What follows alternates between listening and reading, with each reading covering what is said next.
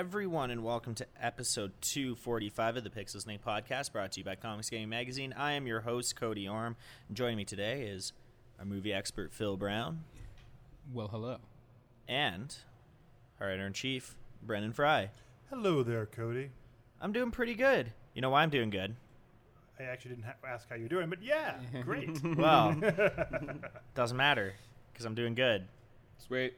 Because Phil called it, kind of. Mm-hmm. So shortly we after... should preface, this is still rumor at time of recording. Yes, yes. And that's why I said kind of. But we should probably say still rumor. But this is how I like to assume it happened. Shortly after our podcast, Shigeru Miyamoto and Reggie all sat down and they listened to it, obviously.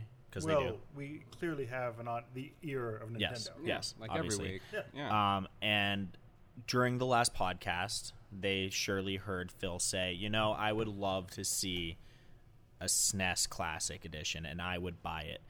And well, clearly, Cody. with that, they started working on... Now, okay, rumor, they might not have, but rumor has it that they are working on it. And that got me thinking... What's your favorite SNES game of all time? That one's hard. I mean, if it goes down to like hours played, it goes. I mean, it's Super Mario World that goes. Yeah, Yeah. It's a big game. So. And followed immediately by Donkey Kong Country. Yeah, Donkey Kong Country, and then NBA Jam. Ooh, NBA Jam's a good one. One of the two. Yeah, these are. Then NBA Jam, I would love to see in the classic console, giving all the likeness rights that would be involved. Yeah, pretty well guaranteed it won't happen. It would be hard, which especially is a like. shame. It would be cool to see though, because can you play as like you can play as Bill Clinton? Yeah, you can play as Bill Clinton. You can play as Will Smith or yeah. DJ Jazzy Jeff or any of the Beastie Boys or who else was on it? Could you play as a Slim Jim guy? No, that was a different game. No, it was different. That was Dave Mara's Pro BMX on the PS1. Yeah. That's right. Those are some good games. Those are pretty good choices, I have to say. For me, obviously, Donkey Kong Country is one of my favorite games of all time. Got to put that on there. It's hard because I made a list, and you can check it out on cgmagonline.com. And You did. I didn't. It's not about my favorite games; it's the ones that I think should be on there. Yeah, it's hard. I mean, Battletoads and Battlemaniacs is a good one. That is a great one. That's a really good one. Mega Man X. Oh, Mega Man X, yeah. I purposefully didn't include in this list. But I mean, we're just talking about our favorite games. So I mean, Legend of Zelda: Link to the Past, That's Super a fair choice. Metroid Mario 2, Kart. that was another good one. Mario Kart, F-Zero. Yes. Super Nintendo was awesome. It was really good. It was really such a good. solid Baller system, console, yeah. The problem, there's so many like licensed games for it that I love that I just know will never be on there. Like the Batman Returns game, I think is amazing. Teenage Mutant Ninja Turtles, Turtles in Teenage Mutant Time. Turtles in Time is one of the best. Also, the Batman animated series one was really good. That one was good, but I will say I think the Genesis one was better. We've had this debate before. One day you'll admit you're wrong. Today, I recognize it's not going to be today. He really should have. Absolutely, yeah. It's only a matter of time. And what were the other licensed ones I really like? Aladdin. Oh, Lion yeah, King. Aladdin, yeah. Aladdin and Lion Kings were fantastic. Those were fantastic. Yeah, and it's just a shame that they won't see the light of day. I would love. I'm sure like it's impossible that they would do this, but with this being like a top-down console, if they included a slot for It would be cool. Since the vintage market's so big. Thing is, I don't think they're going to do that because much like the NES Classic, if they really want to make this thing cheap, make this thing basically a Raspberry Pi in a box. Yeah. What they're going to do is it's a system on a chip. These things have existed for a long time. Yeah.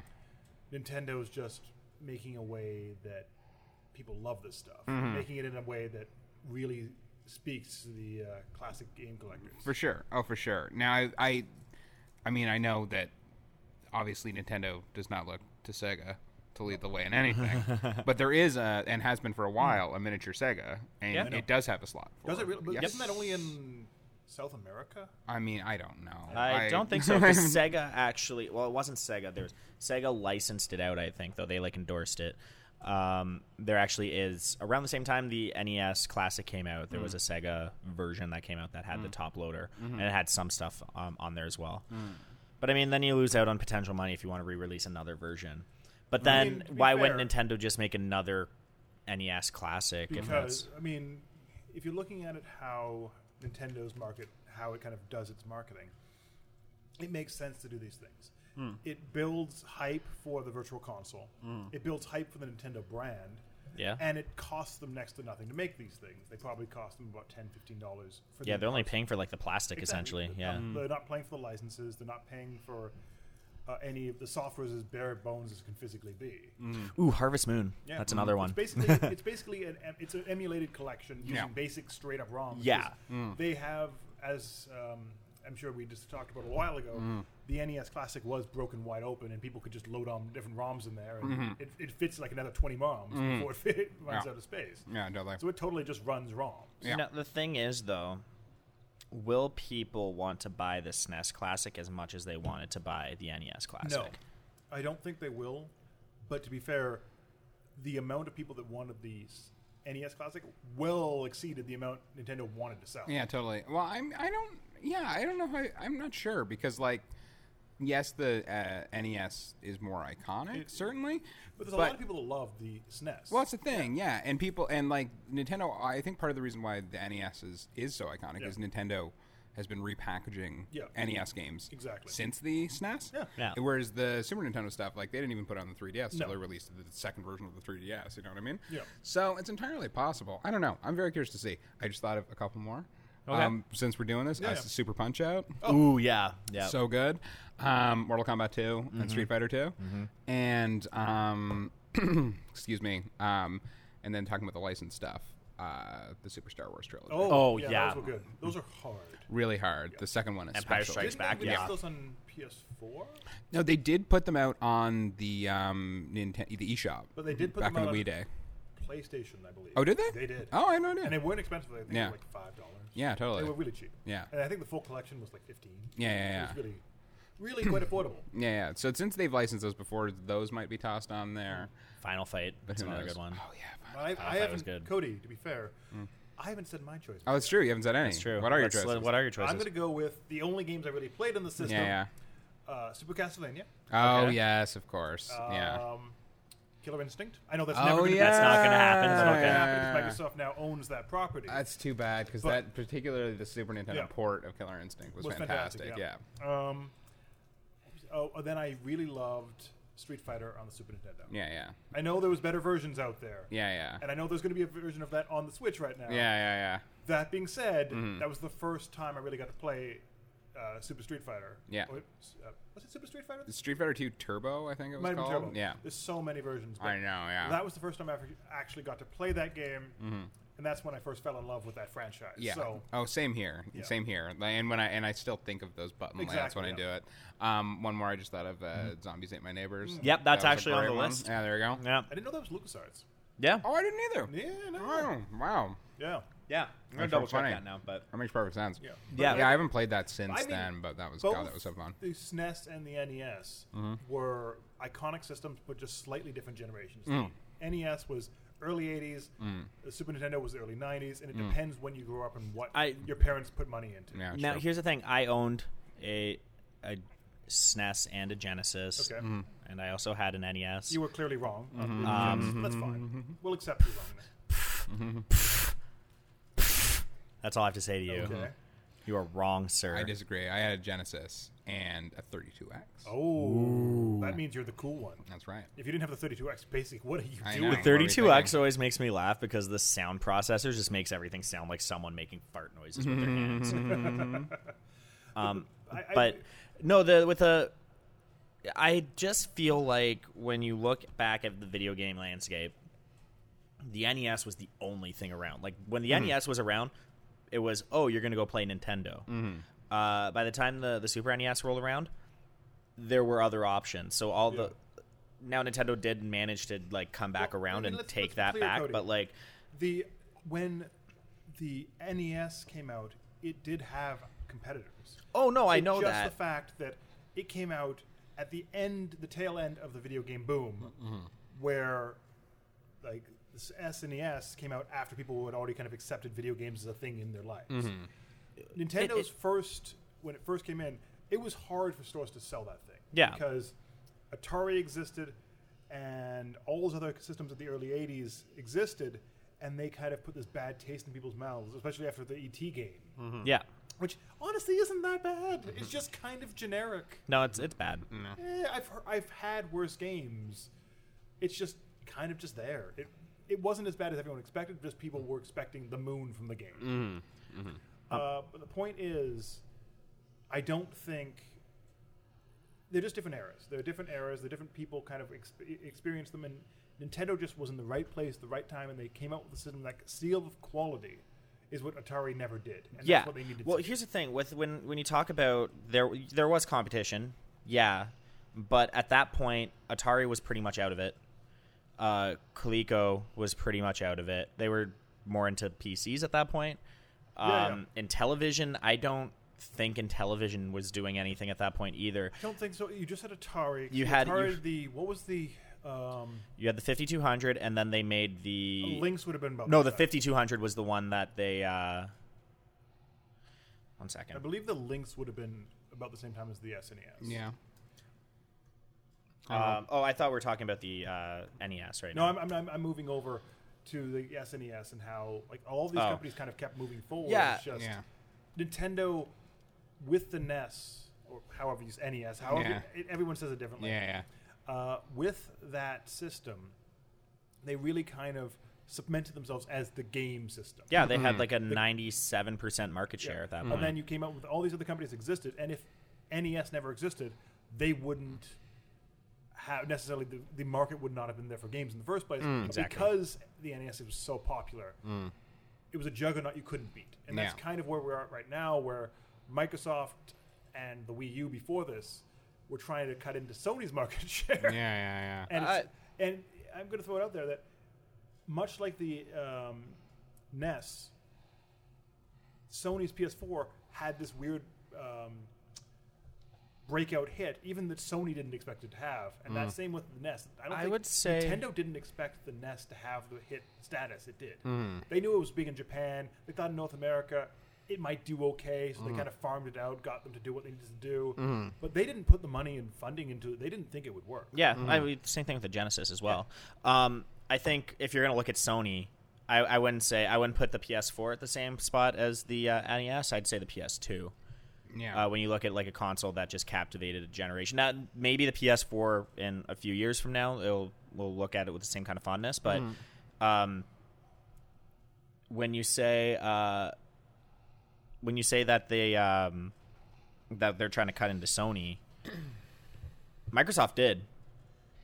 Well, Microsoft, here's the thing. last generation was the Xbox 360's was. generation. And here's the thing: it's anytime a company gets, we're way off topic. Yeah, So let's whatever. Let's play this out. Anytime a company gets too basically high on themselves and too above what they think the consumers want, they start dictating what consumers want. Yeah. Is their downfall. Sony did it with the PS3. They were riding high with the PS1. They were riding high with the PS2. PS2, one of the top-selling consoles ever. Yep. But then they came out with the PS3 and that famous statement, well, they'll just get a second job to afford the system. That was an ignorance to what people wanted in the market. Yep. Microsoft did the same thing. They came out with They had a very similar statement as well. Yeah, they oh did. yeah, if you don't want, we have a console that's Yeah, not always yeah. online. The Xbox 360. and that's the thing. The 360 was a juggernaut in this space. Everyone had one. And Yep. if you didn't have one, you probably had three because one broke at one point. And Microsoft came out with the Xbox One. And it wasn't a bad system, but because of the way they marketed it and the way they kind of talked about it, people now are still talking about how you can't, like, two people can't download the same game. There's still that concept that you need that always online. Even though it's not true, they got through to people, and that's all they remembered. Yep. And I with think that- Microsoft's.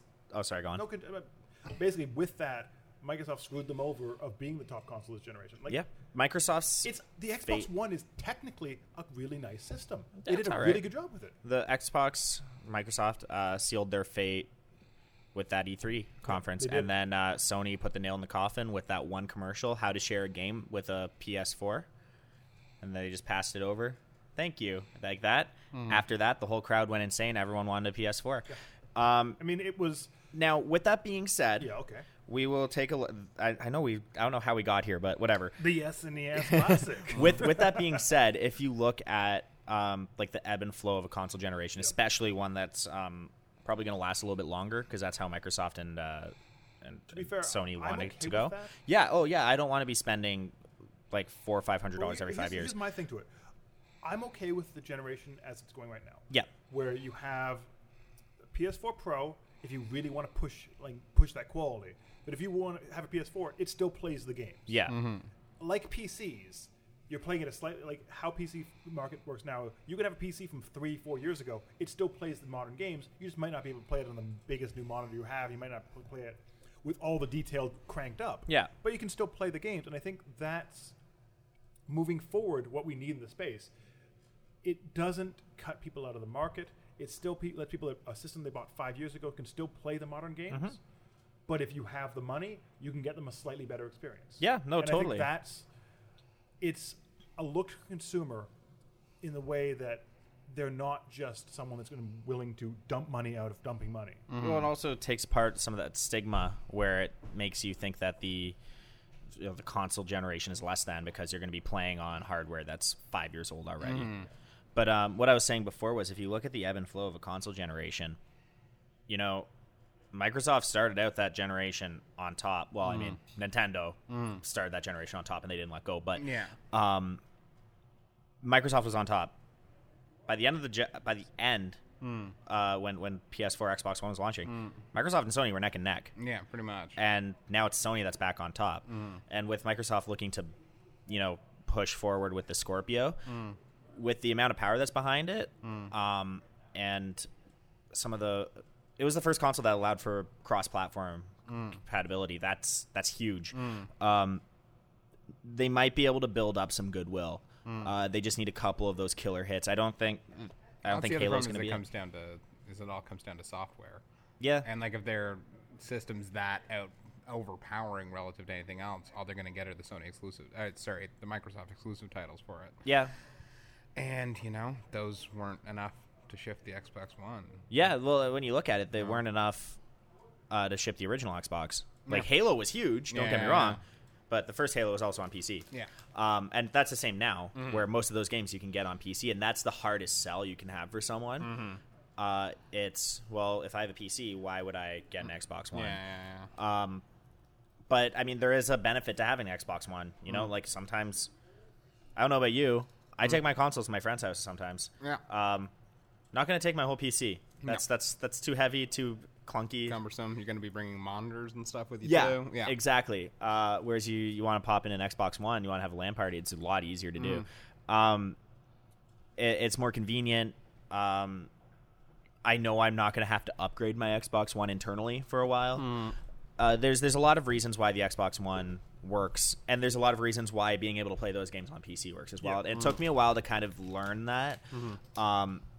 But it's you're right, Brendan. Microsoft does have a pretty decent console there, and I do think the Scorpio could be their ace in the hole, as it were. Well, I'm going to throw it out here. For people moving over from the 360, the Xbox One is now more valuable than ever. They've made the backwards compatibility list really strong. It's free with the console. You just get backwards compatibility. Sony has went with the streaming solution route, where you can play your PS3 games, but it has to be through the streaming solution. You pay per month, per game type thing. Yeah. And I think that's falling on Sony's part. If they want to get the market of people that already had PS3s and want to move over, you find a way to make that work. I was watching, I want to say it was the Game Over Thinker. I could be wrong, but I'm going to attribute it to him. This was a few years back. It was around the time the PS4 was going to launch, and you found out that there wasn't going to be any backwards compatibility. Sony, at this point in time in the industry, has just as much clout as Nintendo. It's a classic console maker with roots in the industry. They're going on 20-plus years doing this. Why are they so afraid to show their roots? Is it because of money? Because if they really wanted money, I can guarantee you there are people like me out there who would buy would pay a little bit extra for a PS4 version that has backwards compatibility with the PS3. Yeah, it's really or if they really wanted to push it. Could you imagine a $600 or $700 console limited run that does PS3 and PS2 kind of stuff like that? Yeah. It's not it'd be a lot more money. But there are people that would pay for that. Of course, but the thing is, like, then if they allow for backwards compatibility, then all the games are being bought through the secondary market and used marketplace. Whereas if they leave it to streaming only, then they have. Oh yeah, for sure. I understand. Yeah. Like I understand both methods. Yeah. Microsoft's method is we need people that are not bought onto our platform to feel that they walk in, they have a library. Yeah. Sony's method is we already have 40-some million install base, close to 50 million install base. We don't care. Yeah. And they're different marketplaces, and the fact is, a company that's the underdog is going to more willing to take risks. Yeah. A company that's on top is more willing to try to exploit its audience. It's just nature. It's just how it goes, Microsoft did the same thing when they controlled the 360. It's just the fact we're used to Sony being in that underdog position. Yeah. We're not used to Microsoft being in that underdog position. Totally. Yeah. Microsoft is usually the one that has enough money they can buy their position. Yeah. They are now in an underdog position, and I think that's leading them to make innovations in ways that if they were the top console, we wouldn't have seen. Yeah. Oh, undoubtedly. So in conclusion, we love the Super Nintendo. And big fan of those games. Yeah. And I'll just touch on one other news story because I feel like we have to.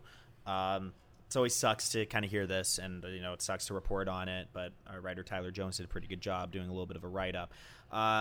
More problems with Crytek. Crytek Shanghai has closed its doors. A lot of very talented developers that work there. I mean... And the worst part of all, a lot of them are reporting that they haven't been paid in months. Here's the thing with Crytek. They were a company that jumped early on to the bandwagon of VR. They were the ones that believing VR will be the one carrying them forward into the future. Problem is VR didn't take off. We talked about this last week. We did, yeah. And I think this is more of a symptom of the problem that VR is not taking off. Yeah. So do you think that, years from now when we look at the VR experiment in the game industry, whether or not it was a success or not, that's yet to be seen. Okay. But we'll say from a pessimistic standpoint, this is, VR came and went. It was a fad, didn't work. Do you think Crytek could be an example of that's why it didn't work? No, I don't think that's the case. Crytek's problem was they're a tech company, not a games company. They're good at making tech. They make exciting looking things. There was a point where the CryEngine was the engine you wanted to play on. Yeah. But with Unreal their business model becoming much more affordable for low-end developers, and Unity and all those ones coming out of the woodwork, the CryEngine, the fact that you can make grass look really pretty, but it costs you a fortune, they eventually have brought the CryEngine to a cheaper plateau where you can get into it free and then pay based on a similar method to the Unreal Engine. But it was known early on as this complex thing that was hard to optimize for. It made things look amazing, but you had to put a lot of work to make it look like that. Yeah. And because it had that stigma, it was hard to kind of get people to buy into it. And Crytek is not great at making games. They're great at making exciting-looking things, but Crysis was not a great game. It looked good. It was like, ooh, I'm a guy in a suit. I'm fought robots and aliens. Neat. But I didn't want to play 3 of that game. Yeah. So yes, VR was one nail in their coffin, but the problem was they did a lot of missteps along the way, and we have to look at the full picture to really understand how that company went down. And also, they way overexpanded. They didn't need 8 studios for the things they were doing. But shall we move over to movie news? Yes, let's let's jump do into it. movie news. All right, so just a couple this week since we're on a tighter schedule this week. And I have them here. All right, so first up, we have the directors for Captain Marvel, at long last. Hey. And it's Anna Boden and Ryan Fleck. They're a couple. Okay. They're married, and they did Half Nelson.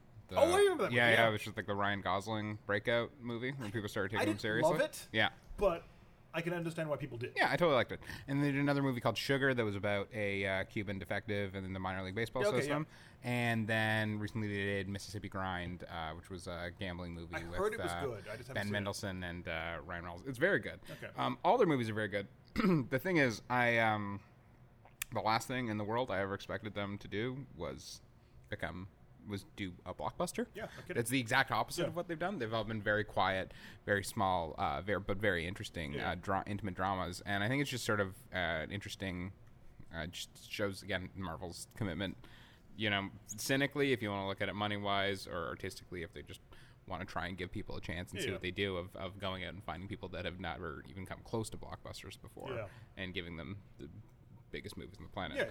Yeah, I'm very intrigued. Their movies have definitely not been in the tone of Marvel. Like at least with Taika Waititi, I was like, okay, well, I get that he does sarcastic, silly stuff that'll fit right in. But this is a very bizarre choice, and I'm really interested to see how it turns out. I'll be interested to see that too, because you look at someone like Edgar Wright, who was working on a Marvel property yeah, and of had course. to leave because there were too many restrictions for him. Yeah. I wonder if they're going to have to play ball, or maybe Marvel is more open now than they were before to... I mean, Well, I mean, this will be a different scenario in that the Captain Marvel screenplay exists. yeah. Okay. So when they were looking into directors, it was like, here's the script. What are you going to do with Yeah. it? Versus with Edgar Wright, it was like, okay, yeah, Ant-Man, go do it. Yeah.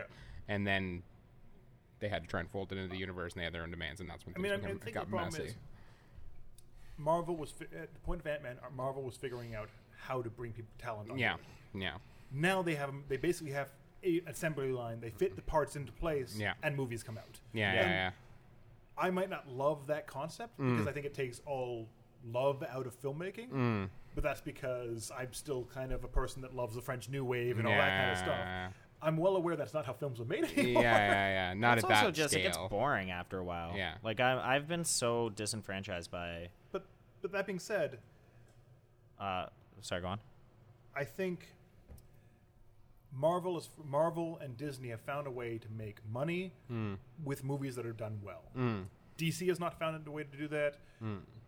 Paramount has not found a way to do that. All these companies have not found a way. Disney found that special sauce. So I can't fault them for wanting to continue doing that special sauce that they've someone made. Yes, we could argue that it's unoriginal. It's not giving the creators as much freedom. But it works. Yeah. Makes the money every single time. Yeah. So I would not want to be that executive that says, let's throw all this out the window and see what happens. Yeah. At least not until it starts failing for them. For sure. And like beyond the like commercial standpoint, Yeah. I do understand the criticism that, you know, feels like we're just checking people in the slots with this. At the same time, I do like what they've accomplished by creating a single shared universe that's gone on now for a decade. Yeah. And they've been making 3 to 4 movies a year, and Yeah. the quality's been consistently high. I think it is like a relatively unparalleled achievement. I don't know how they do it. It's amazing. It's an unparalleled achievement, and it's changed the industry, and everyone's chasing them. And I have been impressed by what they do. Like I do go in with this expecting a certain standard, not unlike when I used to go buy Marvel comics. I was like, okay, well, I know what I'm getting myself into here.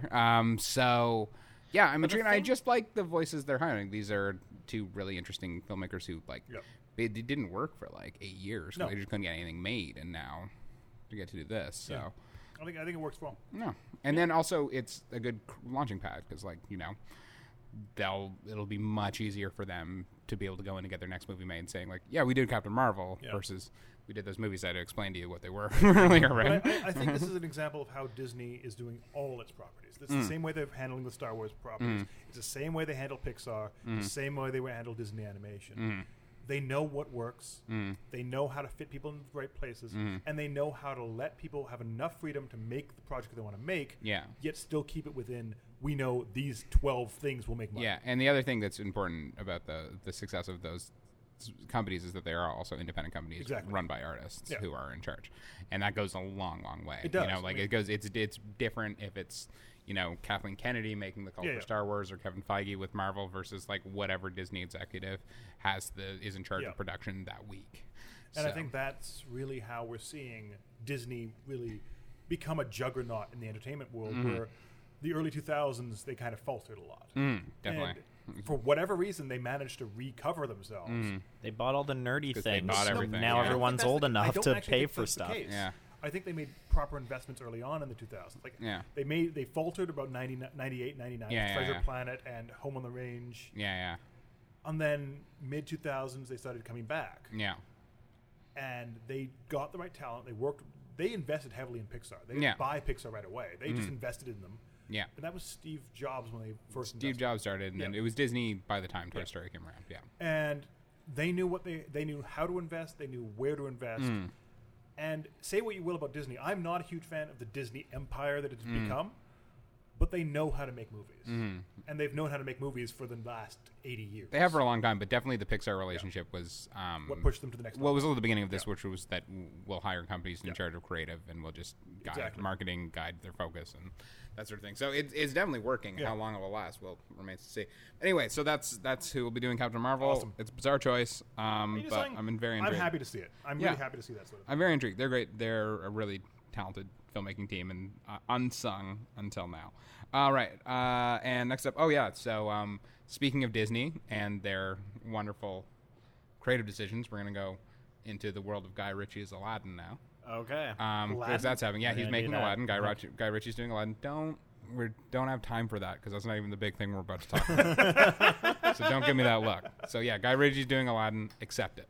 So now, Sure. what coming out this week is the person who's in the rumor to play the genie for Aladdin. I've heard this. Yeah, and you have. Oh, yeah. So, Cody, who do you think they're getting to play the genie? If you were to guess. You're thinking someone funny, right? Yeah. Like the Robin Williams type. aren't Yeah. you? Yeah. No. Yeah. They're gonna get like. Will Smith is currently in discussion to play the genie. Will Smith is funny. He is, but He like was. you He know, was. and a while ago. It's true. It's been a while. He's now super serious and does a lot of brooding and Yeah. staring up into I the thought Yeah, I thought it definitely, was gonna yeah. be A lot like of sad movies about him like dealing with someone dying. Yeah. Yeah. Yeah. And or movies with his kid. Yeah. I think he's still got the chops. You're wrong, but Yeah. okay. Maybe. I do like him, whether or not comedically, I don't know, and I especially don't know with the genie. Like, what are they going? Like, is he gonna rap? I mean, okay, you know what? I take it back. If the plan is for Will Smith to revive his rap career Yes. with some sweet genie raps, then I'm all for this. But if that's not the direction they're going, then I don't know what's I going on. want the genie to be funky fresh, or I'm just not into it. Yeah, exactly. I want the Funky Bunch involved. I don't. They're not. Totally. There's nothing involved. I just want 80s rap. Yeah, involved. yeah, yeah. And I want DJ Jazzy Jeff to play Yeah. the lantern. Oh yeah. Yeah, he should be the lamp. Yeah. Yeah. To be fair, I just want an all rap, all 80s rap groups in there. Yeah. If we can get like a roll for Vanilla Ice in there, Marky Mark, I want him in there, possibly wearing low cut pants. Definitely you MC know. Hammer. Marky the whole Mark game. might be a little more expensive than Nah, shush. than It's Disney. Vanilla They- Ice. They can afford anything. It's true. So anyway, that's not official, but it pretty much is. I mean, I mean, that'll put butts in seats. I'm going to throw it it out will. there. I'll give it that. Again, back to original point. Disney knows what they're doing because that Beauty and the Beast movie made more money than God. Yeah, made $1 billion. It I- did. Really? Oh, Yeah. Wow. Yeah. Yeah. I think it's stupid because I was not a fan of the original movie. Well, I wasn't Oh, as really? a kid. Yeah. I just, looking back, I'm like, this movie's weird. Belle's kind of a horrible person. The Beast is kind of a horrible... No one's good in this movie. Yeah. I'm kind of rooting for Gaston a little bit. Yeah. But wait, they have a gay guy now, so everything's okay. No, because apparently he was very stereotypical, and all they did was share a dance once, and he's like, oh, yeah. Ooh. Oh yeah, no, I was being very, Okay. Yeah. very, very, very Okay. sarcastic. Yeah. Anyway, Guy Ritchie's Aladdin starring Yeah. Will Smith. Sure. Something to look forward to. And speaking of weird choices, so also they're I forget which studio is doing this. I should have written down. Anyway, whoever owns Labyrinth has decided to do Labyrinth spin-off film, trying to launch a Labyrinth universe of films. Why? Never mind. Mostly because I have no idea. And the person they've hired to direct the first Labyrinth spin-off film is Fede Alvarez, who made Don't Breathe and the Evil Dead remake. Okay. Yeah. Now, if their vision for Labyrinth is along the lines of Don't Breathe or the Evil Dead remake, I will definitely see that because that's insane. Okay. But I doubt it is, and I just think that's such a weird choice. I mean, I get that he's made money, but really? You're going to go to that guy? Yeah. The turkey baster guy? You're going to go to him to do Labyrinth?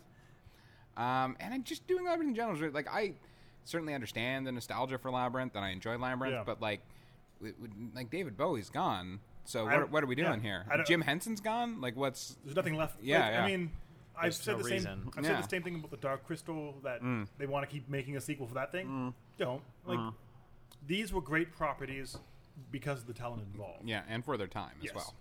I don't want another Dark Crystal. I don't want another Labyrinth. If David Bowie is still alive and he's involved as an aging Doblin King now with his like kingdom crumbling, Yeah. that would have been a neat movie. For sure. Married to Jennifer Yeah, Connelly? yeah, I'd why go not? for that. Yeah. Yeah. I don't really want to see a bunch of I like the Muppets. Yeah. I don't need another Labyrinth. An old Jennifer Connelly, like, where's the Goblin King? Well, he vanished for some Yeah. reason. I don't know. I'll also say we don't need another Muppets movie. Yeah. I like the Muppets, but you're probably right. And we're not going to get one. That Muppets Most Wanted made no money. Thank God. They're not going to do another one. Thank God. I don't know. I loved both those. was not good. I loved both those. I really did. Really? With Danny Trejo and the I Russian Gulag? Didn't like it. I Come tried. on. You like the first? You like the first? There was no Muppets Treasure Island. We'll yeah. say that. You like the Jason Segel one though, right? Which one was that? The first That's the one before it. When did that come out? There's a good Uh, chance. I I don't don't know, know. like see it. 2010, 2011. 5 I years would have ago? been in high school. I was too cool for that. Okay, That was fair enough. 5 years ago. Okay. No. Yeah. 7 There years was ago. 2010. Was it? It was No, 2010. it had to been after 2010. I don't know. I can't remember. Let me check. I think maybe 2012. Yeah, I can see 2010. If it was 2012, then I was in college and broke. Yeah, fair You can enough. still see movies. Come on now. But the Muppets. The Muppets are amazing. Yeah. The Muppets. The Muppets are awesome. But you saw Muppets Most Wanted? Weren't you did. worried about continuity? No. I'm kidding. I'm kidding. All right. Well, I mean, as much as I'm sure the viewers are dying to find out, the listeners are dying to find out when the Muppets reboot was released, I think we should probably take a break. Probably. Let's do it. Thank our friends over at Comic Bento. Man, I wish I could get new comics every month, but I'm broke and oddly always $5 short. Lame. Wait, $5 short, you say? Well, I've got something special for you. What the hell was that? It's me, the discount ghost of coupons past. Are you scared? What the Use the code CGMEG in all caps, all one word, to get $5 off your next Comic Bento subscription. So wait, if I use the code CGMAG all in caps, all one word, I get $5 off my next comic bento? Yes, use the code CGMEG in all caps, all one word, and get $5 off your next Comic Bento. A whole $5, eh? Now that's scary. And we are back. Thank you, Comic Bento. We just got our latest Comic Bento inside, and I saw some good comics in there. I can't remember what they are now, but I remember there's Death one I of asked to bring home. X? Yeah, Death of X. I want to Yeah. read that. I'm excited. You know, I've gotten some really good... there's going to be... I don't want to go too It's off, all right. 'cause- but I've gotten some pretty good ones. You did. You got Days of Future Past. I got Days of Future Past. I Yeah. have Old Man Logan as well. Oh, did Old Man Logan? Yep. The original Yeah. one came through that? Yeah. Ooh, you were so lucky I wasn't there that day. Yeah. I know. Yeah, You'd be yeah, like, mine? Yeah, definitely. Yeah, so I recommend it, and if you guys like the No, commercial honestly, says, someone that likes comics or likes graphic novels, the price is very fair. I mean, no, like you don't need to use our promo code for Yeah, the statement. yeah, It's yeah, just- It's $20 and you get 4 graphic novels, and it exposes you to graphic novels you might normally not see. Yeah. exactly. To just to state how this isn't about the commercial or anything. I was talking to Brendan about Yeah.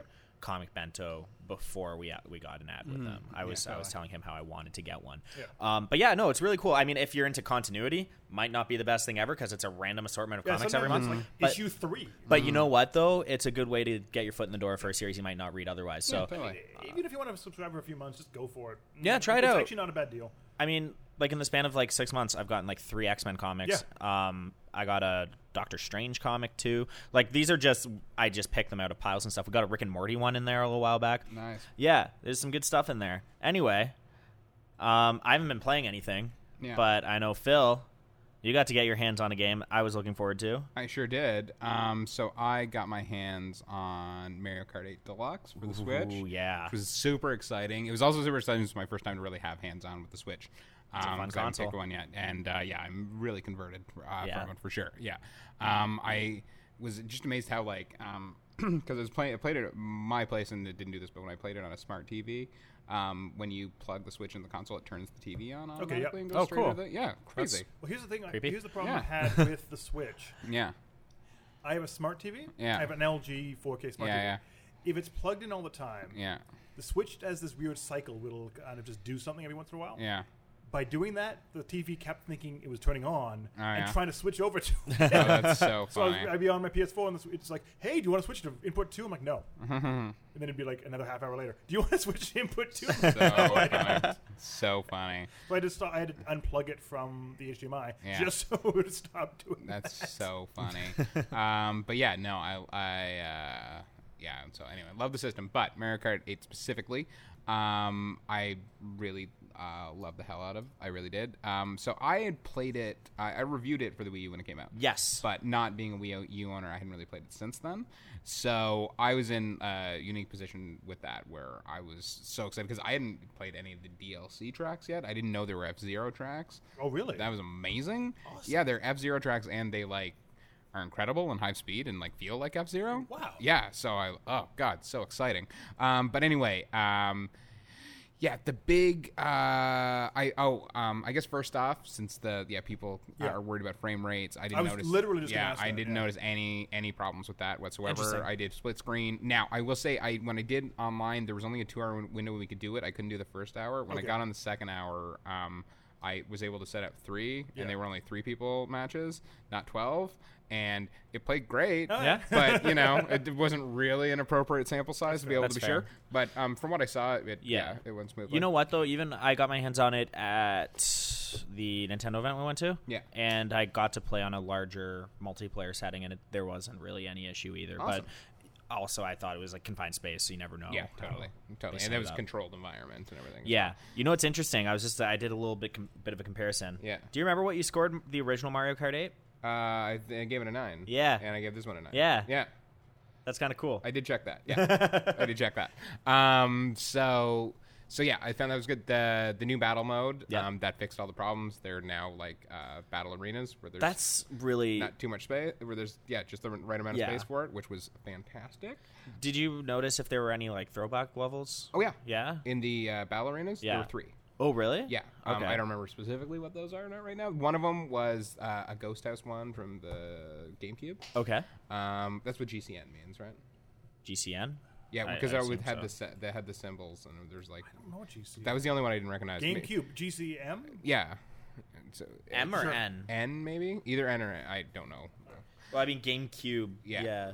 Yeah. It's probably either GameCube or their arcade versions, right? Okay, yeah. So it could be one of those. Who knows? Anyway. Oh, there are arcade versions. There It's are. really weird. Oh yeah, Yeah, no, totally. it's GCN. Yeah, that is GameCube. Okay. Yeah. Okay. So there you go. It's from the GameCube version. So anywho, yeah, I found that worked really well. They also had like different battle options that Okay. I didn't remember from the Wii version and everything. There was one where there's like a team space where half the players have piranha plants and the other half are being chased, and if you get eaten by a piranha plant, you get put in a prison like King's Court. That's And kinda then cool. if you can let the other players out of the prison, and then at the end of the match, it's like whoever the most people that are out or That's the most really people neat, are in. actually. It was a really fun idea. There's one that's just all bombs, which is exactly what you expect, but you can hold up to 11 bombs, and it's great. And then there was like one that was kind of like a capture the flag situation where it was, the winner was the person that held onto the flag the longest, and then the coin grab one, which it had The coin grab one is always my favorite. Yep. They introduced that in the DS one, right? I believe so. Yeah. Yeah. Yeah. I believe so. That was They a all kinda great. blend together to it make was So a they were all really in fun there. one. Loved them. They all worked really well. The other thing that was new to this version that really helps for battle mode is now you can have 2 items at a time. Ooh. Okay. Which is fantastic. The only thing that I was surprised by with that is that you get 2 items, but Yeah. you can only use them in the initial order that you're given. I can understand that would maybe be confusing to implement the controls on how to alternate, Yeah. but I was surprised that wasn't there. They brought back the ghost, so you can do that stealing item, go invisible thing again. They also brought back. Was that not in the last one? No. Wow. Okay. Weird, right? Yeah. And then they also brought back the feather from Super Nintendo, Sure, which why not? like was okay. I was confused by that because you can jump now. Yeah. And also it doesn't have that weird perspective anymore where you could jump over walls. Yeah. So basically all that was really useful for was battle because you could jump Yeah, over yeah. people people or shells. But hey, it was fun to have it back. Yeah. And they added a handful of new characters. The 2 Inklings from Splatoon, who were adorable, and Bowser Jr. and some dog princess from Animal Crossing or something. I don't Okay. recognize. But it was cute. King Boo as well was another one. I think. King Boo. That's right. King Boo was in there, and then other vehicles. Yeah. Which I played it all weekend and must have unlocked at least like 20 vehicles. But I have not unlocked everything. Well, okay. So there's a ton of stuff in there. And then all the DLC stuff, everything. So like, while absolutely yes, I could see how you'd be if like you had the Wii U and you got all the DLC, everything, might be disappointed. I mean, for the most part, the Switch, they're marketing this to people that didn't buy the Wii U. Correct. Yeah. So if you hadn't played it before, what you're looking at is a Mario Kart game with like 42 tracks that's a and lot of like tracks. over 30 characters. And battle proper battle mode and like it's amazing. How were the visuals, by the way? Oh, fantastic! Okay. I mean, like I really like the aesthetic of the cartoony Mario Nintendoverse, and ultimately, like you don't need that much horsepower to make that happen, right? Like it's supposed to look cartoony. It's supposed to look that's kind of what makes Nintendo's games almost ageless is that regardless of what generation you jump into, they still they hold up because there's nothing that can really date them unless you play like on the N64 and it's like polygonal. But for sure, so I found it looked beautiful. Yeah, and it held up when like you were doing 200cc races in F-Zero when you're going insanely fast. I didn't notice any issues with that. That's awesome. So I found it fantastic. Like I think especially if you have a Wii, if you got a Switch and skip the Wii U, like this is incredible and you should definitely get it. And even if you haven't, I mean, like it's Mario Kart, it's great. I also found that it worked really well. Well, obviously, like if you just use the Joy-Con as a controller, it has its issues because it's so small. I found the control worked really well for that, and so that it's a great one to sort of show off the portable multiplayer play that they're trying to make an option with the Switch. I felt that worked really well with this one. So it's a great one to like bring over to show to people because as great as Zelda was, you can't be like, hey, check out Zelda. Yeah, sit there for 5 hours. That was exactly what my brother. When I got the Switch, I think it was actually while I was reviewing it, he came over and he was like, I got to see it. And I'm like, okay, here you go, playing Zelda. And he like picked it up for like 5 minutes. I was like, this has to be something I have to like dedicate a day to. I can't just. Yeah, exactly. So I think this is probably perfect for that. And I mean, by virtue of the fact that they fixed. They fixed battle mode. It's definitely improved. I gave it the same score simply because it is ultimately important. I think it's worth keeping that in mind. That's fair. But I do feel that, like, relative to what it was like when I played the Wii U at launch, for the Mario Kart 8 Wii launch versus this one, like, this is undoubtedly a better game. There's no I think it also goes to show, because a lot of it was they just packed in, like, DLC and things like that. It goes to show, like, Nintendo doesn't get enough credit for how much they support their stuff online. Even Splatoon did the same thing. And before we wrap up, did you have anything more you wanted to say about it? About the movie? Yeah, I didn't do movies. Oh, okay. But before we go to that, I'm sorry. There's no problem. But before we go into that, GCN, just going on a Reddit forum right now. Yeah. Most people are saying they believe it stands for GameCube Nintendo. GCN was the official Nintendo abbreviation for GameCube. Oh, okay. So there you go. That makes sense. The more you know. I assume that's what it was. Yeah. I just didn't care enough to check. That's fair. But so talk it about was great. So movie. All right. So this week's movie that I reviewed was Free Fire, which is the latest movie by Ben Wheatley, who's one of my favorite filmmakers. What's he done? He did Kill List. He did Sightseers. He did High Rise last year. You talked about this months ago. Totally. At This TIFF, is and I'm TIFF at so Midnight excited Madness, to hear and about I love it now. So he's like a really talented guy who sort of like he makes genre movies, but for art houses. And the last couple movies he made, he was getting particularly esoteric. And I liked them, but I was worried that he was going down kind of pretentious, a little bit pretentious route, and might disappear up his own bunghole, as the children say. But Free Fire definitely put all that at ease. This is a pure entertainment wild ride. It's set in the 70s. It's about a group, 2 IRA soldiers come over to Boston, one of whom is played by Cillian Murphy, the other one played by Michael Smiley. Is it Cillian Murphy? Cillian, I believe. I believe it's Cillian. I've heard both. He's the From 28 Days Later. Yeah. Yeah? Is it Cillian? I thought it was Cillian. I thought it was Cillian. Whatever. I've heard people say it both ways. Tomato. He's a good actor. He's awesome. But anyway, so he plays an IRA agent who's come over to Boston, and through the help of a businesswoman played by Brie Larson and a wisecracking scumbag, a well-dressed wisecracking scumbag played by Armie Hammer. Well, that's the way you do it. Exactly. They arrange a deal with a South African arms dealer played by Sholto Copley from District 9 I was trying to figure out where I saw that guy from. That's him. To pick up some guns, and then there are also both teams have brought their own local Boston thug heavies to the party. They get there. It turns out two of the thugs were on opposing sides, had a fight, had some beef from the night before, so they're not thrilled with each other. Then it turns out that the guns that were brought were not the guns that were agreed upon. So all of a sudden you have all these people with tempers flaring in a isolated warehouse in the middle of nowhere, and a whole lot of firearms with which to solve their problems. Right. And then things get really messy from there. And it basically is one big, long, protracted shootout and Mexican standoff from that point on. Okay.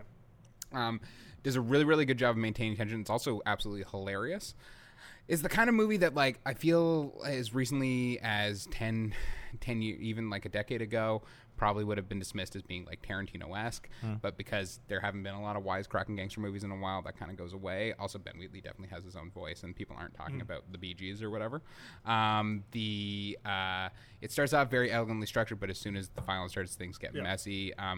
It's always very fun, but it's the type of violence where it's not so much like John Woo choreography as it is like someone, a bullet, someone fires the gun wrong and the gun goes off and burns their hand, and little things like the type of pain that you can really identify with. So it can feel very visceral, even though being very small. It's very messy. But everyone gets shot 8 times and they feel it and they're in pain, but they still got shot 8 times and they're okay. So it runs a fine line between sort of being credible and being very silly. Okay.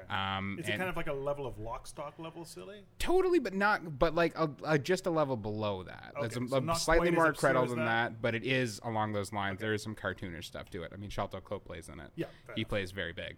But I thought everyone was hilarious. I thought it's incredibly tense, and it's just for what this movie's trying to be, which is just a very tight bloody crime comedy, relentlessly action-packed, and goofy and funny with eccentric characters. Did about as well as it could have gone, and it's a friggin' blast, and I can't recommend it enough. And I hope it does well, because I think Ben Wheatley has been incredibly talented for incredibly long, but all his stuff has been deliberately very harsh and done to play on the film festival market. This one is kind of done for crossover appeal, and I think this one for the fans. Yeah, and I think like even if it isn't a hit, it would be hard for an executive who will see this because Brie Larson's in or whenever not to recognize his talent. Brie And hopefully give him time. She's the one that was in Room and is going to be Captain Marvel. Okay, Yeah. Question. If I want to go see a movie this weekend, would I be able to see this? I'm not quite sure how wide the release is. Okay. I think it's pretty wide. I've seen it marketed pretty well. I should have checked that before. I'm almost, because this isn't a big, like the major Hollywood release this week is Unforgettable, the Katherine Heigl, Rosario Dawson steamy, sexy thriller, which I saw last night and is unbelievably horrible, and we'll just leave it at that. So I think, I'm pretty sure this is going to be fairly wide release. It'll slow roll. I mean, it's an action movie. Yeah. They're hoping for that. The other one I want to talk about very, very briefly is Colossal. I've heard this is good. It is quite good. So it is a movie starring Anne Hathaway, but don't hold that against it. And why? Okay, people keep saying that. What is wrong with Anne Hathaway? I've never seen her in a movie that I hated. I've seen some stuff that I've hated. Okay, have you? Most Okay. definitely. I think more than anything else, Anne Hathaway is just she's someone that it's clear that she tries very hard and she wants people to like her, and sometimes that enthusiasm can be taken the wrong way. Plus, she did that Oscars that was incredibly obnoxious. Fair enough. That was bad. Yeah. What did she say in the Oscars? She hosted the Oscars one year with James Franco. Yeah, that was an awkward Oscars. It was so horrible. Well, that's also you're with James Franco. Yeah. No, I mean, And she made a lot of horrible romantic comedies and just became a cultural punching bag. Devil Wears Prada, fantastic movie. Yeah, that's fine. Okay. That one's fine. There were a lot of other ones between them weren't so great.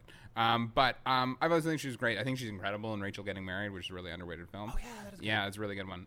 And which leads us into Colossal quite well because she plays a simple character. She plays, meaning that she plays an alcoholic. As you do. And, she plays an alcoholic blogger in Manhattan whose boyfriend has had enough, kicks her out, and so she has to go back to her hometown, moves into the empty house where her parents once lived. And while she's there, she runs into Jason Sudeikis, who's like an old. She can barely remember the relationship, but he clearly valued her a lot and followed her career since then. So they meet up and hang out. Turns out he owns a bar, which is good news for her, and then she gets a job. bad news in that they serve booze in bars and she's trying to quit drinking. that's and one night they're stumbling home from work and she walks through her old childhood playground and kind of stumbles around a bit. Then walks home, passes out, wakes up the next day, finds out there was a giant monster that walked through Seoul in South Korea, caused a bunch of damage. And she looks at the movements and they look like identical to what she was doing the day before at the same time. So the next day she goes back and just stands in a single place and does some movements. And sure enough, the monster appears again. And she realizes that every time she's drunk at 8:05 a.m. in this one area, giant monsters appear. So that's a basic setup. That sounds amazing. It's pretty weird. Yeah. It's a strange. It sounds like it could be interesting. It is really interesting, and what I like about it is it's obviously a combination of a lot of different genres and tones. It's directed by Nacho Vigilando, Nacho Vigilando, who did Time Crimes. Okay. Which was a really good time travel thriller from a few years ago.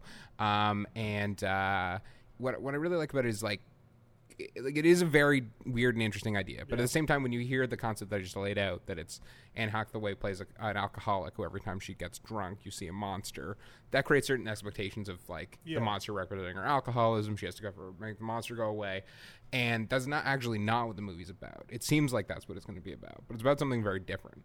And I don't want to get into what it's about because it is such a nice surprise. Okay. And Anne Hathaway, I do think is great. It's a very similar role to Rachel Getting Married, and she's very good at playing someone who's out of control, trying to better themselves.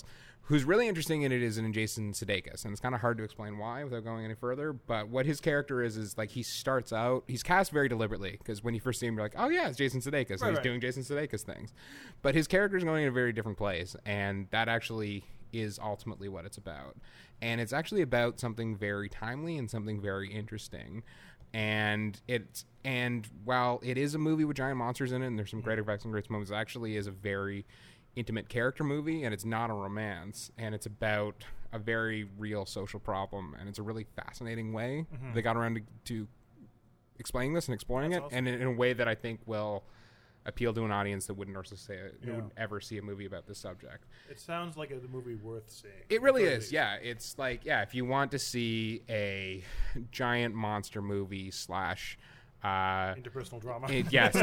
slash painful interpersonal drama slash slapstick comedy slash awkward metaphor slash dramatic Jason Sudeikis performance slash good Anne Hathaway performance. This is really your only option. So you're going to want to track this down. But I do think it's a very creative, very interesting little movie, and I've got a feeling that when the end of the year rolls around, it's going to end up being one of the more memorable Strange Little Oddball things that came out. And yeah, it's one that I like so much and that it ultimately became about that I don't want to really get into it.